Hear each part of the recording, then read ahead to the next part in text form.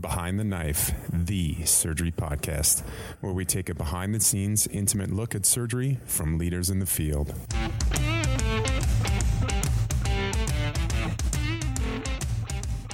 Welcome to another episode of Behind the Knife. I'm Shreya. It's good to be back after yet another season of ABSITE behind us. We are continuing our series of discussing landmark papers in the field of surgical oncology. Today, we have the pleasure of having a very honorable guest, and most of our audience probably knows him by name, Dr. Tim Pollack.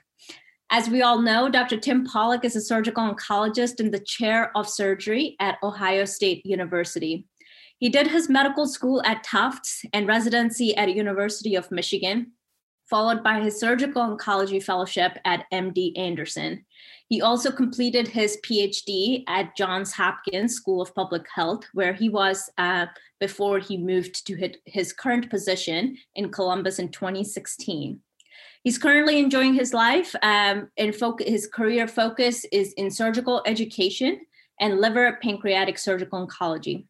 Welcome to Behind the Knife, Dr. Pollack, and thank you for making time for our podcast. Shreya, thank you so much for inviting me to be part of this wonderful podcast. Today, we are here to discuss an important landmark paper that came out not too long ago, discussing a very rare cancer that has an increasing worldwide incidence in liver cancers, intrahepatic cholangiocarcinoma. In this episode, we will go over the surgical principles as well as some of the key studies that have defined the current standard treatment regimen for biliary tract cancers. So let's kick off this episode by defining the characteristics of intrahepatic cholangiocarcinoma and what makes this histology so different and challenging at the same time. Dr. Pollack? So thanks again, Shreya, for inviting me to discuss this important disease and a disease that I've been focused on for much of my career. As you noted, this is a relatively rare disease, but it is important to note that the overall incidence of intrahepatic cholangiocarcinoma has been increasing both in the United States and worldwide. And the reason for this is likely multifactorial. Similar to hepatocellular carcinoma, any underlying injury to the liver can increase the risk of intrahepatic cholangiocarcinoma. And in particular, although the overall incidence of hepatitis B and C may be decreasing due to the vaccinations and due to more effective treatment of hepatitis C, there is a worldwide epidemic of obesity. And subsequently, the incidence of non-alcoholic fatty liver disease and non-alcoholic steatohepatitis has been increasing. And this can cause inflammation of the liver and oxidative stress to the liver and can increase the incidence of primary liver cancers, both hepatocellular, but also intrahepatic cholangiocarcinoma. Intrahepatic cholangiocarcinoma is a challenging disease for many reasons. One reason is because since it arises within the parenchyma of the liver itself, frequently patients do not develop symptoms early in the course of their disease.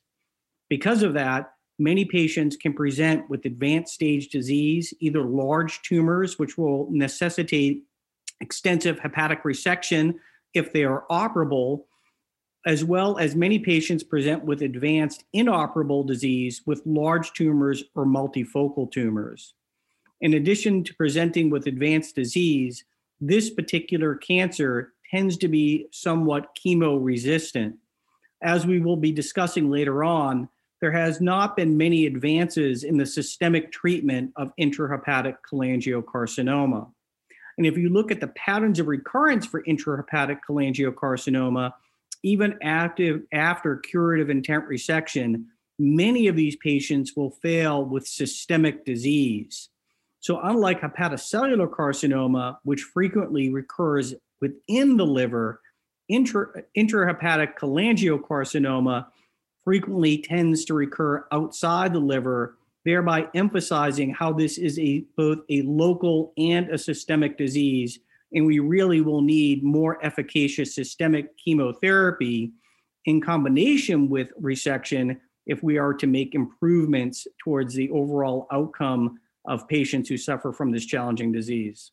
Dr. Pollack, you write in your paper that resection remains the best chance of long-term cure in these patients.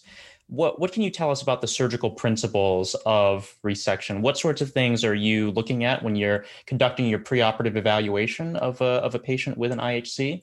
And what are you hoping to accomplish in surgery? Well, thank you, Michael. I really appreciate your invitation also to participate in the podcast. So I think it's important when working patients up with intrahepatic cholangiocarcinoma that obviously you first confirm the diagnosis. Often these patients will present with a lesion that has been incidentally identified through cross-sectional imaging, perhaps for some non-specific symptoms, or imaging that has been obtained for other causes. Once a mass has been identified in the liver, then it obviously needs to be worked up. Frequently, if the mass is detected at an outside institution, it will be biopsied. On the biopsy, one should look for signs of biliary dysplasia, and also on immunohistochemical staining, a specific pattern that suggests hepatobiliary origin of the tumor.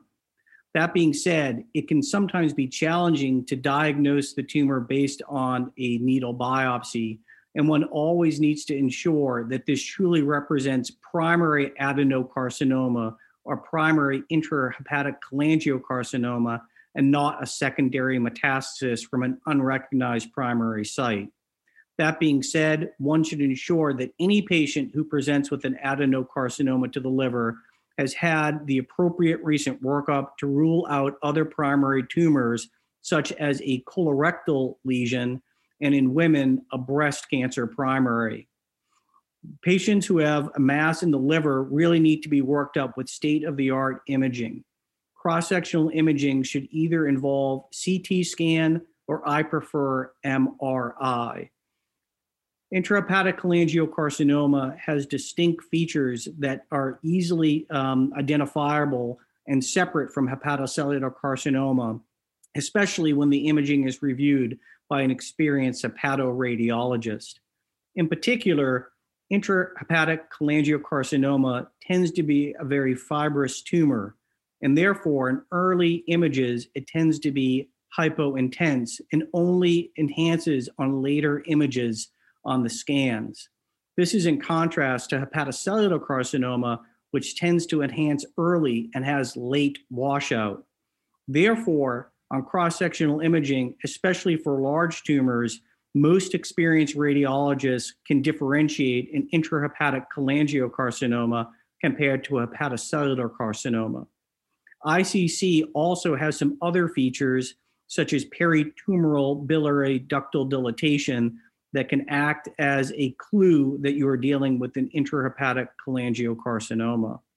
In addition to CT and MRI, I also tend to favor the use of PET scans. PET scans can help identify not only in a possible occult primary malignancy, but also can help you identify whether there is nodal disease. This is important because in assessing a patient for surgery, I frequently look to see if the tumor is singular and or multifocal in nature. And I also look to see if there is suspicious or metastatic lymph nodes in the preoperative setting. For those patients who have multifocal disease or those patients who have positive lymph nodes in the preoperative setting, I tend to favor treating those patients with preoperative chemotherapy, as the prognosis for patients with multifocal disease and or lymph node metastases is significantly worse. Therefore, giving preoperative chemotherapy to these patients may help better select who truly will benefit from surgical resection. For those patients who I am planning to take to the operating room, the same principles apply as do for any resection of primary or metastatic disease to the liver. That is, one should perform a parenchymal sparing operation that allows you to achieve a margin negative resection. A true anatomic resection is not needed to resect intrahepatic cholangiocarcinoma. Rather, one should achieve that resection which allows you to have a negative margin while sparing as much hepatic parenchyma as possible. At the time of surgery, one should also perform a lymphadenectomy. I believe this is extremely important, although unfortunately, the utilization of lymphadenectomy for this disease remains woefully low in the United States. In fact, we have published data that have demonstrated that a lymphadenectomy is only performed in roughly 50% of operations for intrahepatic cholangiocarcinoma. I and my research group have published extensively on this and believe strongly that all patients need a lymphadenectomy for prognostic purposes and also to achieve local regional control of the nodal basins. Is there a cutoff number that should be required for the lymph node lymphadenectomy for a left-sided or a right-sided lesion? So removal of at least 6 lymph nodes is recommended by the National Comprehensive Cancer Network. And typically lymph nodes should be removed from station 8, which is along the common hepatic artery, as well as station 12, which is along the hepatoduodenal ligament. Obviously, the number of lymph nodes examined is important because this decreases the risk that a patient is understaged. If one harvests only one lymph node, the surgeon cannot be sure whether they have adequately staged the patient or not. And looking at empiric data, the cutoff point seems to be around 6, that if one can achieve an evaluation of 6 lymph nodes, the risk of understaging the patient is very minimal. That said, it is frequently difficult to have 6 lymph nodes in a final pathology report. And if you look at national data, among those patients who undergo a lymphadenectomy for intrahepatic cholangiocarcinoma, only roughly 30 to 40% will have 1 to 5 lymph nodes in the specimen, and only 10 to 25% of patients will have 6 or more lymph nodes in the specimen. It is prognostically important not only to achieve 6 lymph nodes to ensure that there is not inappropriate staging of patients, but also the number of metastatic nodes is important, with increasing numbers of metastatic nodes being associated with worse overall survival. Can you discuss your technique in achieving the lymph node harvest, or any pearls that you may have to improve the yield of the specimen? I think that's a good question, Michael. So this is kind of an age-old question of whether, it's the surgeon or the pathologist, and it's probably a combination of both. So surgical technique clearly matters, whether one is doing a true anatomic dissection along the common hepatic artery, the proper hepatic artery, skeletonizing the hepatoduodenal ligament, truly clearing stations 8 and 12, and even getting some of the retropancreatic lymph nodes. That being said, the pathologist is also important. And whether one is at a center that uses fat clearing techniques to look at the lymph nodes, and or has pathologists who are dedicated to identifying the full complement of lymph nodes in the specimen that is delivered to them, can also vary. And we published a study a while back that looked at colorectal cancer, not intrahepatic cholangiocarcinoma, and saw that the number of lymph nodes in any surgical specimen varied not only by the surgeon, but also by the pathologist. So I think it's important that surgeons work closely in conjunction with their pathologists and educate them that we are trying to achieve at least 6 lymph nodes being evaluated in the specimen, and to ask our pathologists to do their due diligence to ensure that they fully vet the specimen to try to achieve that number. Thank you, Dr. Pollack. I'd like to pivot now to the next major section of your paper, which is on adjuvant therapy. We don't know a lot yet about optimal adjuvant therapy, but what do we know? And perhaps we can start with the Prodigy 12 Accord 18 trial. Why was this trial conducted, and what have we learned from it? Sure, that's a great question, Michael. Well, I think one of the reasons why these trials have been conducted, especially for intrahepatic cholangiocarcinoma, is, again, the prognosis is poor. If you look at patients who undergo curative intent resection for intrahepatic cholangiocarcinoma, the 5-year survival ranges from about 30 to 40%. many patients will recur, and many patients will recur early. And if you look at data from our group and others, you'll note that a significant subset of patients will even recur early within the first year after an operation, and up to 50% of patients can recur even within 2 to 3 years of their operation. And among patients who do recur, 50% of patients will have a systemic site of disease, suggesting that you need a systemic treatment modality for these patients. So that's why the emphasis on adjuvant therapy comes in, because patients frequently recur. And if you start looking at patients who have multiple lesions or patients who have lymph node metastases, the incidence of recurrence is extremely high. So that serves the underlying basis or conceptual model of why adjuvant therapies may be important. The Protégé 12 trial was a trial that basically looked at adjuvant therapy for biliary tract cancers. And it's important to note that many of the trials that are done for biliary tract cancers conglomerate all the different types of biliary tract cancers. Since most of these are relatively rare, it is extremely hard to conduct a prospective randomized trial solely on intrahepatic cholangiocarcinoma.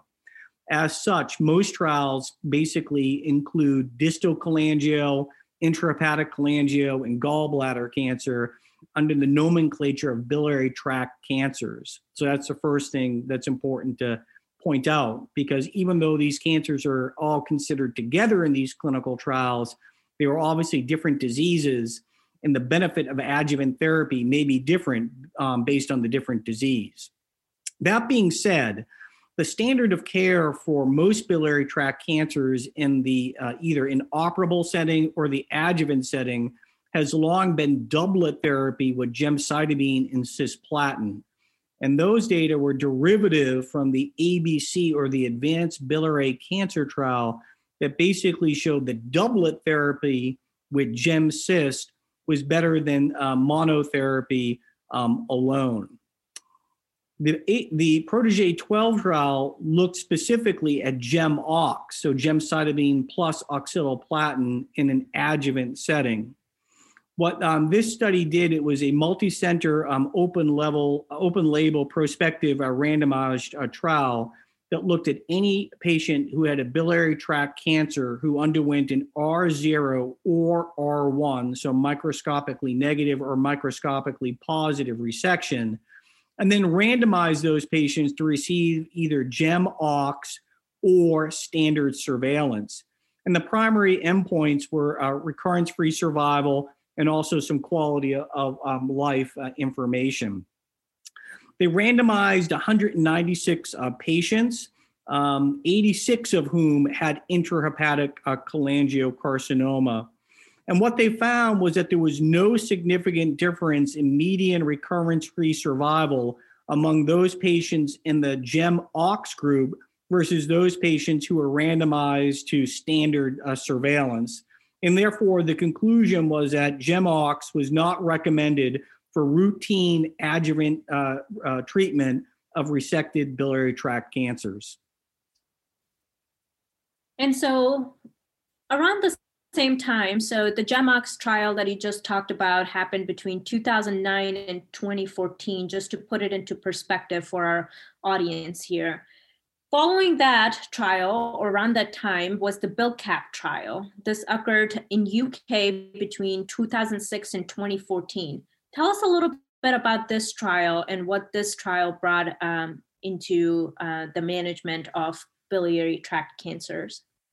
Sure. So the Protégé 12 trial was a French trial, and as you mentioned, the BILCAP trial was a trial that was performed in the United Kingdom. And many of these trials kind of overlap with regards to when they're being planned and when they're being executed.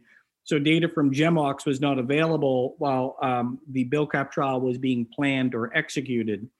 The BILCAP trial was a similar trial in that it looked at adjuvant treatment for patients who underwent resection of biliary tract cancer. It was a multi-center prospective randomized trial that essentially randomized patients who underwent an R0 or R1 resection for biliary tract cancer. but instead of GEMOX, patients were randomized to receive either capecitabine or observation standard surveillance. And the primary outcome was overall survival. So unlike the Protégé 12 trial, which essentially was a negative trial, in the BILCAP trial, there were 447 patients who were evaluated, 84 of whom had intrahepatic cholangiocarcinoma. And this study demonstrated a positive benefit for patients to be treated with adjuvant capecitabine following resection. Specifically, after adjusting for pre-planned prognostic and stratification factors, the authors noted that there was an essentially 25 to 30% reduction in the risk of death overall with the administration of capecitabine versus surveillance alone.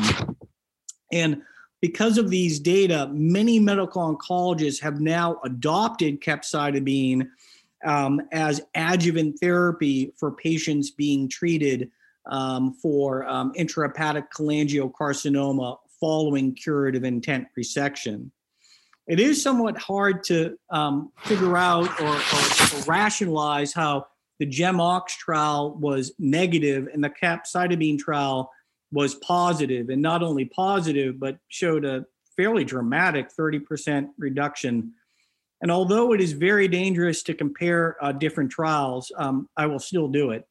And if you look at the GEMOX trial, you find that many of the patients in that trial, almost 90%, underwent an R0 resection, and the incidence of lymph node metastasis was around 35%.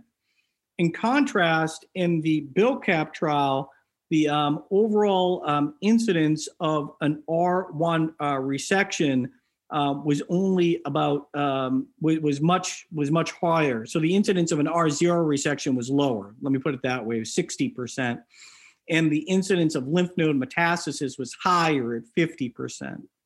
So patients within the BILCAP trial generally had worse prognostic factors, a higher incidence of a margin positive resection, and a higher incidence or prevalence of lymph node metastases.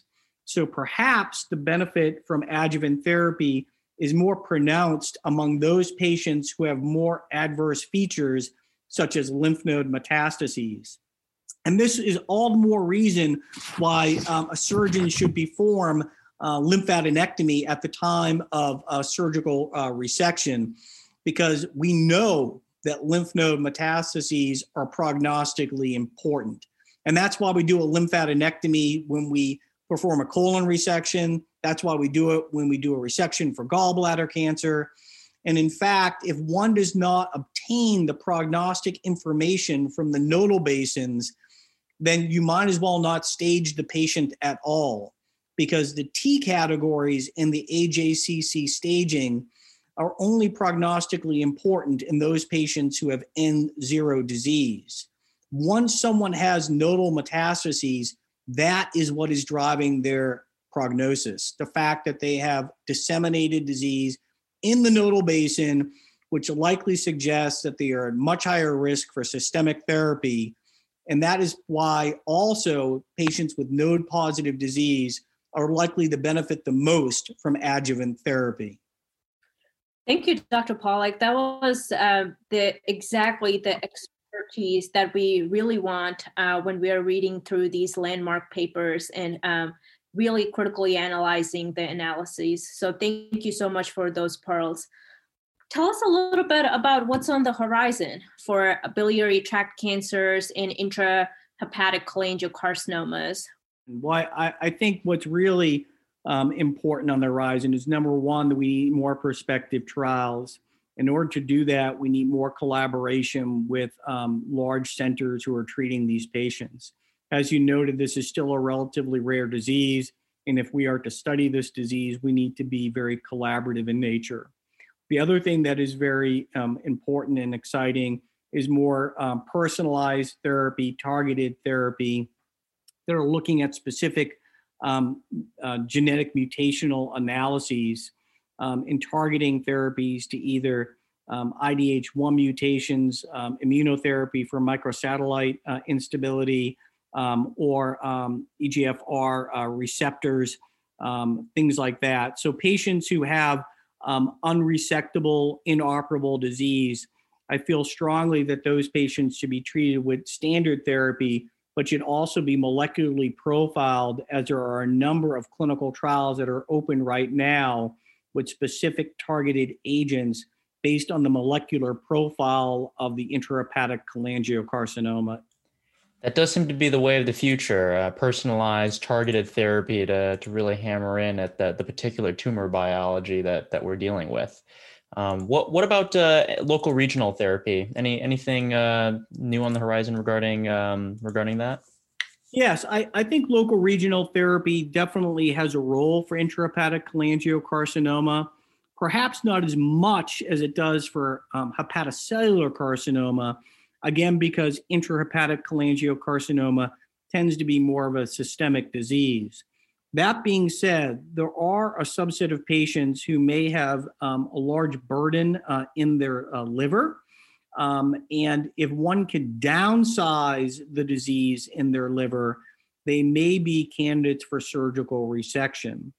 There have been some data from the Memorial Sloan Kettering group that have shown favorable responses to intra-arterial therapy, and in particular, hepatic artery infusion therapy, with fairly significant responses in the liver.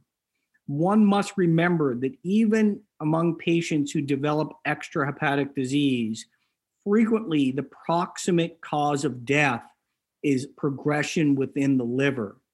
So even though local regional therapies in the form of hepatic arterial infusion pumps, TACE, transarterial chemoembolization, and or yttrium-90 may not cure the patient, it may retard the progression of disease in the liver and help prolong the duration and quality of a patient's life. This is particularly important among patients in a situation where systemic chemotherapy has traditionally been poor and has not resulted in dramatic cytoreduction of the disease in the liver.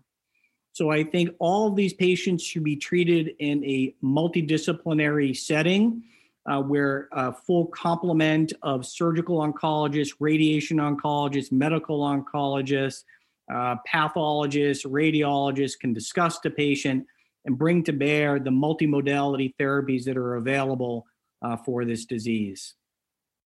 The one component of the multimodal treatment for biliary tract cancers that we did not discuss just yet is the adjuvant radiation. What's the role of adding radiation to intrahepatic cholangiocarcinoma? I don't think that adjuvant radiation plays a big role in the treatment of intrahepatic cholangiocarcinoma. I think that among patients who even have an R1 margin, frequently it is very difficult to tell where the exact margin positivity was. For those of us who have done hepatic resections, you can appreciate that there's a large surface area along the cut edge of the liver once the specimen has been removed. And perhaps one could mark the area that was closest with clips and target that for radiation. I really think that it has a limited role in the setting of intrahepatic cholangiocarcinoma. In my mind, this disease is really a systemic disease. And I frequently think of intrahepatic cholangiocarcinoma almost not too dissimilar to pancreatic adenocarcinoma, in the sense that when most patients are seen, it's likely that this disease is systemic already, that we need to be selecting these patients well. And I think moving into the future, we will be seeing that we will be utilizing more and more perhaps preoperative chemotherapy to treat these patients to better select the biology of the tumor to see who will truly benefit from a surgical resection. Because as I noted at the beginning, not infrequently, these patients present with large lesions and need major hepatectomies, either hemihepatectomies or extended hepatectomies. And we really want to be identifying who's truly going to be benefiting from surgical resection. And that will require not only excellent surgical technique, but dramatic advances in the efficacy of the systemic therapy being used. Absolutely. Dr. Pollack, this has been a very, very nice discussion on intrahepatic cholangiocarcinoma. Any concluding remarks, anything from the Landmark Series paper that you would like to end with? I would just like to thank you and Michael again, Shreya. I really appreciate these opportunities. I want to recognize Dr. Kelly McMasters in the Annals of Surgical Oncology for promoting this wonderful Landmark Series.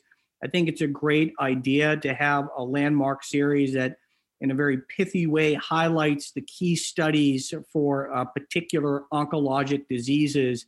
And I would strongly encourage both residents and faculty to read these Landmark Series papers, as I think there will be an excellent way to broaden your knowledge base with regards to treating different diseases in the field of oncology.